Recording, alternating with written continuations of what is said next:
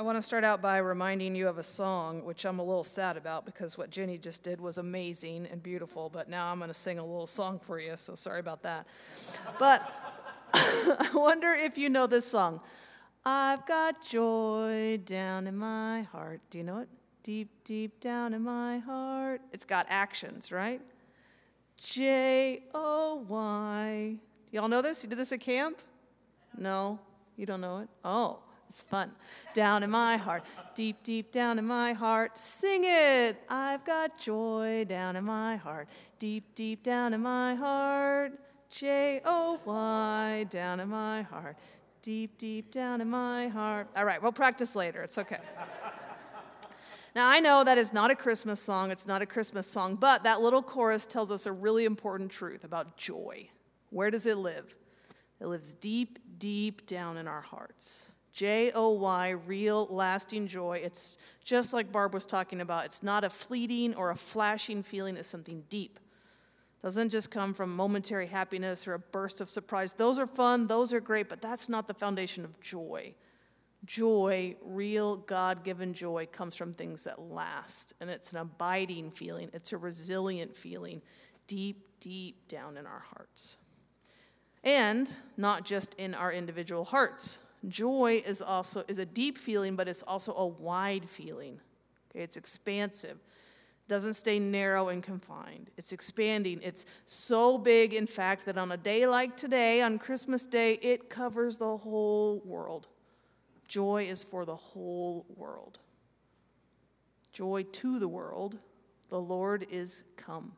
Let earth receive her king. Let every heart prepare him room, and heaven and nature sing, and heaven and nature sing, and heaven and nature sing. I wonder, does that sound at all to you like scripture? Maybe a little like a psalm? How about Psalm 98? Make a joyful noise to the Lord, all the earth. Break forth into joyous song and sing praises. Sing praises to the Lord with the lyre and the sound of melody, with trumpets and the sound of the horn. Make a joyful noise before the King, the Lord. If we hear any resonance between the carol, Joy to the World, and that Psalm 98, that was on purpose, because the composer Isaac Watts used Psalm 98 as his inspiration when he wrote this popular hymn in the early 18th century. Now, Watts, he was a poet and a clergyman, so it's not surprised that he wrote a song that stood the test of time. You know that we've been looking here at Christmas, at the message of Christmas through the lens of different carols. And today, Christmas Day, we have the most triumphant carol of all, which is appropriate today because today is the day that we celebrate the triumph of God, the triumph of God's love, the inextinguishable power of the light in the darkness, and the joy that it brings us. So, Joy to the World, Isaac Watts. He composed the words we know, but not the tune, right? Like many of the songs, or most of the songs we've considered, the words came from someone and the tune from someone else. The particular tune for Joy to the World came sort of from George Frederick Handel, right? Handel's great work, The Messiah, he wrote, but then another composer in England picked out little melody pieces from it and stitched them together into one song. At the time, that was considered a great way to honor music. Great and beautiful music was to steal little parts of it. If you tried to do that today, to sample, like you'd get taken to court, right? You'd get sued if you did that. Anyway, in the day, it was fine. And so another tune was created, but then it took another musician, a guy in Boston named Lowell Mason, who published an arrangement of Handel's melodies, including the melody that we sing today, attached it to Watts' text, and finally, after all these hands and all these iterations, we have the carol that we've sung for our whole lives, Joy to the World. I discovered in researching this that you can sing Joy to the World to other tunes, including the tune for O 4,000 Tongues to Sing. And vice versa, you can sing O 4,000 Tongues to Sing to Joy to the World. So you have to repeat, the last part. Anyway, don't do it right now, but try it later. I've been having fun this week doing that. Okay. That's preacher fun, I guess. Okay. So this is how the hymn got to us. But it's not, of course, what makes us love it. Not at all. I love knowing that part of the inspiration for the hymn was Psalm 98, because it does remind me of the Psalms and how it says praising God is something the whole world does. Let heaven and nature sing, let heaven and nature sing. It's kind of like the psalmist that says, "The heavens are telling the glory of God. The sky above proclaims his handiwork."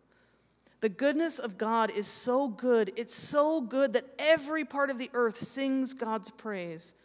Joy to the world. The Savior reigns. Let all their songs employ. While fields and floods, rocks, hills, and plains repeat the sounding joy. This news of Jesus born to save us, it's cause for global rejoicing. And it's a song that starts here on Christmas Day, but it has no end. Our song of praise to God starts because of Jesus' birth. It's a song above all else, a song of joy, a joy that's so deep it sits at the foundation of our hearts, a joy that's so wide it encompasses the whole world, a song of joy that resonated out far beyond the manger as well. And the gospel writer Luke, he actually reminds us of this by including in his story two characters that are often forgotten. To see them, we have to consider what Mary and Joseph actually did after baby Jesus was born. Now, according to Luke, Mary and Joseph, they did not just pack up quickly and leave Bethlehem. 8 days after Jesus was born, they did what all Jewish families do. They had their baby circumcised, and then they officially named him on that day. In this case, they named him Jesus, Luke tells us. 40 days later, then, it was time for Mary to offer something for her purification after giving birth, and so they went to Jerusalem. They were likely still in Bethlehem at this point because Jerusalem was a lot closer to there, and it was actually on their way home to Nazareth. It would have made no sense to walk up to Nazareth, north, and then back to Jerusalem with a 6-week-old baby. So they went to Jerusalem and presented Jesus to God in the temple because he was the first son of the family, right? He was the firstborn son. And because of that, just like everything else that people had, he was considered part of the first fruits, and so he was given to God. This is a difference maybe between Jewish families in the ancient Near East and us. We tend to pay all our bills and then give to God out of what's left. They did the opposite. They gave to God first, the first grain from the field, the first olives from the trees, the first lamb from the spring birthing season, the first son consecrated to God, trusting God would bless them then with many, many more. So Mary and Joseph presented Jesus to God in the temple, and then they probably paid 5 shekels so they could redeem him and take him home, not leaving him there. Well, so they honored God with the gift of the child, and then they had to offer a sacrifice for Mary to mark the period of her impurity being over. And what the scripture says they gave, they gave 2 turtle doves, 2 pigeons, in other words. This is another sign to us about how poor they were. If they were not poor, they would have offered a lamb in sacrifice. But the scripture made allowance for people who couldn't afford a lamb, and so they offered 2 birds. So that's what Mary and Joseph are doing in Jerusalem, very normal things for first century Jewish parents. Any couple with their first baby would have done the same thing. Except any couple with their first baby would not have received the same reception that Mary and Joseph did. When these 2 characters that we hardly ever talk about in the Christmas story show up and see them and their baby, and that's Simeon and Anna. Simeon and Anna. Both of them were faithful Israelites, and they were waiting for the promises of God to be completed. They were waiting for the restoration of their nation. They were devout people. They had lived their lives to God. And both Anna and Simeon, when they saw baby Jesus, they realized that their hopes had been fulfilled, that a Savior, a Redeemer, a Messiah had come. And both Simeon and Anna, upon seeing the baby, took the chance to scoop that baby up and to sing a song of praise to God. You have probably done something similar, I'm guessing, when you see a new baby for the first time, right? Maybe a grandbaby or a baby of a cousin or of a dear friend. I mean, how long did it take you once the parents arrived with that baby for you to take that baby into your arms? Just remember the joy that you felt when the one that you had waited for so long with such anticipation was finally here. So Simeon, he sings a song of praise to God. He says, "My eyes have seen your salvation, which you have prepared in the presence of all peoples, a light for revelation to the Gentiles and glory to your people Israel." So what he's actually saying is joy to the whole world. Both for Gentiles and Jews, this Savior has come.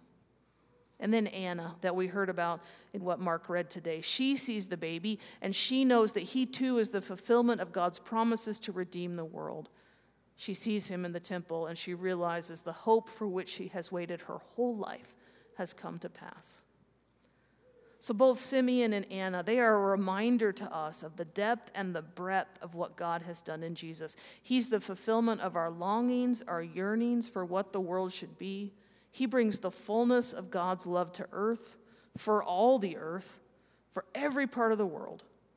So in response, every part of the world is to lift up its heart in song and praise to God.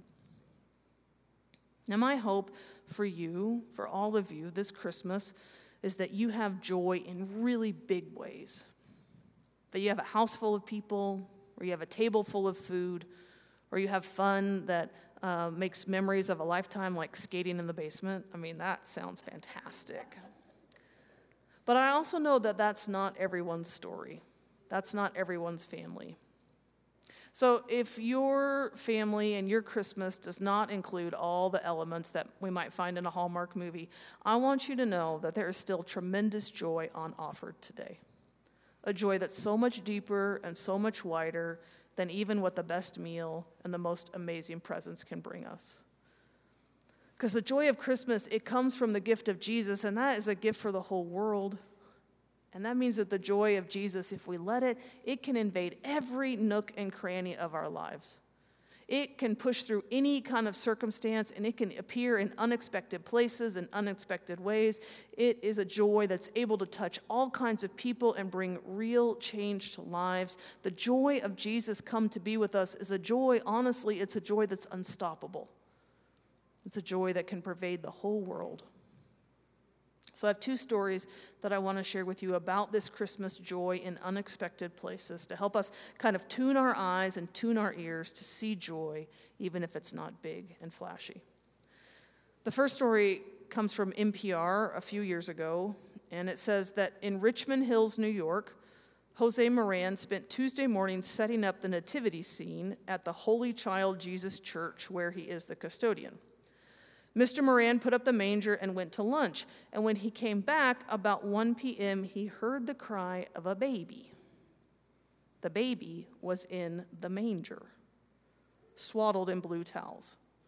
He was so young, his umbilical cord still sprouted from his belly. Jose Moran ran to tell Father Christopher Ryan Haney, who has been ordained for only 5 months. Imagine being a new priest and being told there's a live baby in your manger right now. So Father Henny, he called 911. The baby boy was brought to the hospital where he was weighed just over 5 pounds and found to be healthy. Surveillance video reportedly shows a young woman enter the church with a baby in her arms but leave without a child.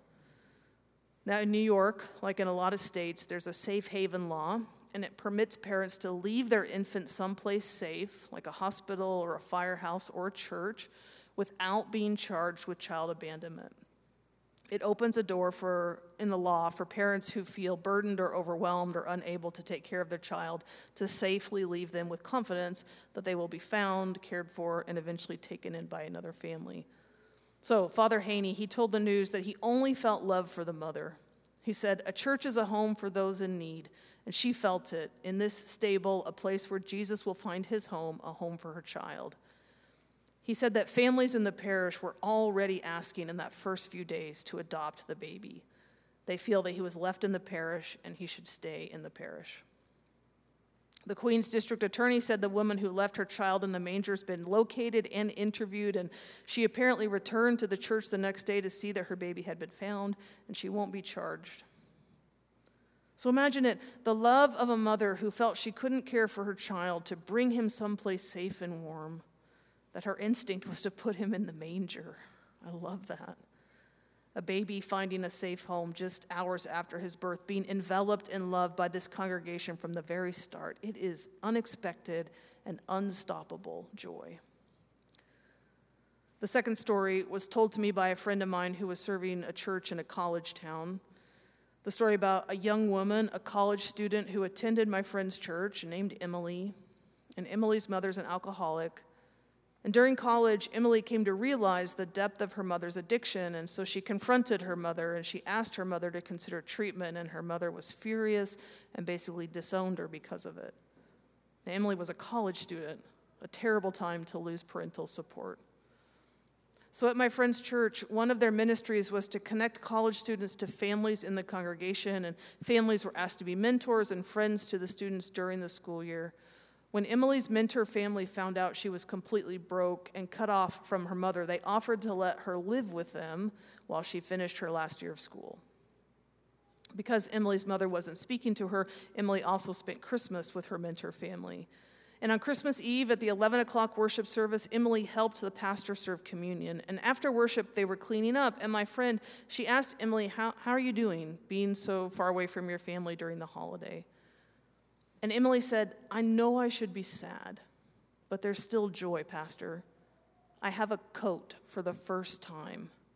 My mentor family gave me a coat. I've never had one before, not ever, and I have a coat this year. You just said that Christmas Eve makes us remember God is with us. Well, I know it. I have a coat. This woman was 21 years old, and she'd never had a coat. But because of church, because of this ministry of mentoring, because of the generosity of this family, Emily had a coat and a safe place to live and a family to surround her, and she had unexpected, unstoppable joy. Joy. I want to invite you today to just take a moment to savor the joy. If it's big and flashy and full and loud, wonderful. But even if it's not, take a moment to look closely and carefully and ask God to help you see joy even in unexpected places and unexpected ways today. Because God has come to bring joy to the world, a joy that is without end. Thanks be to God. Amen.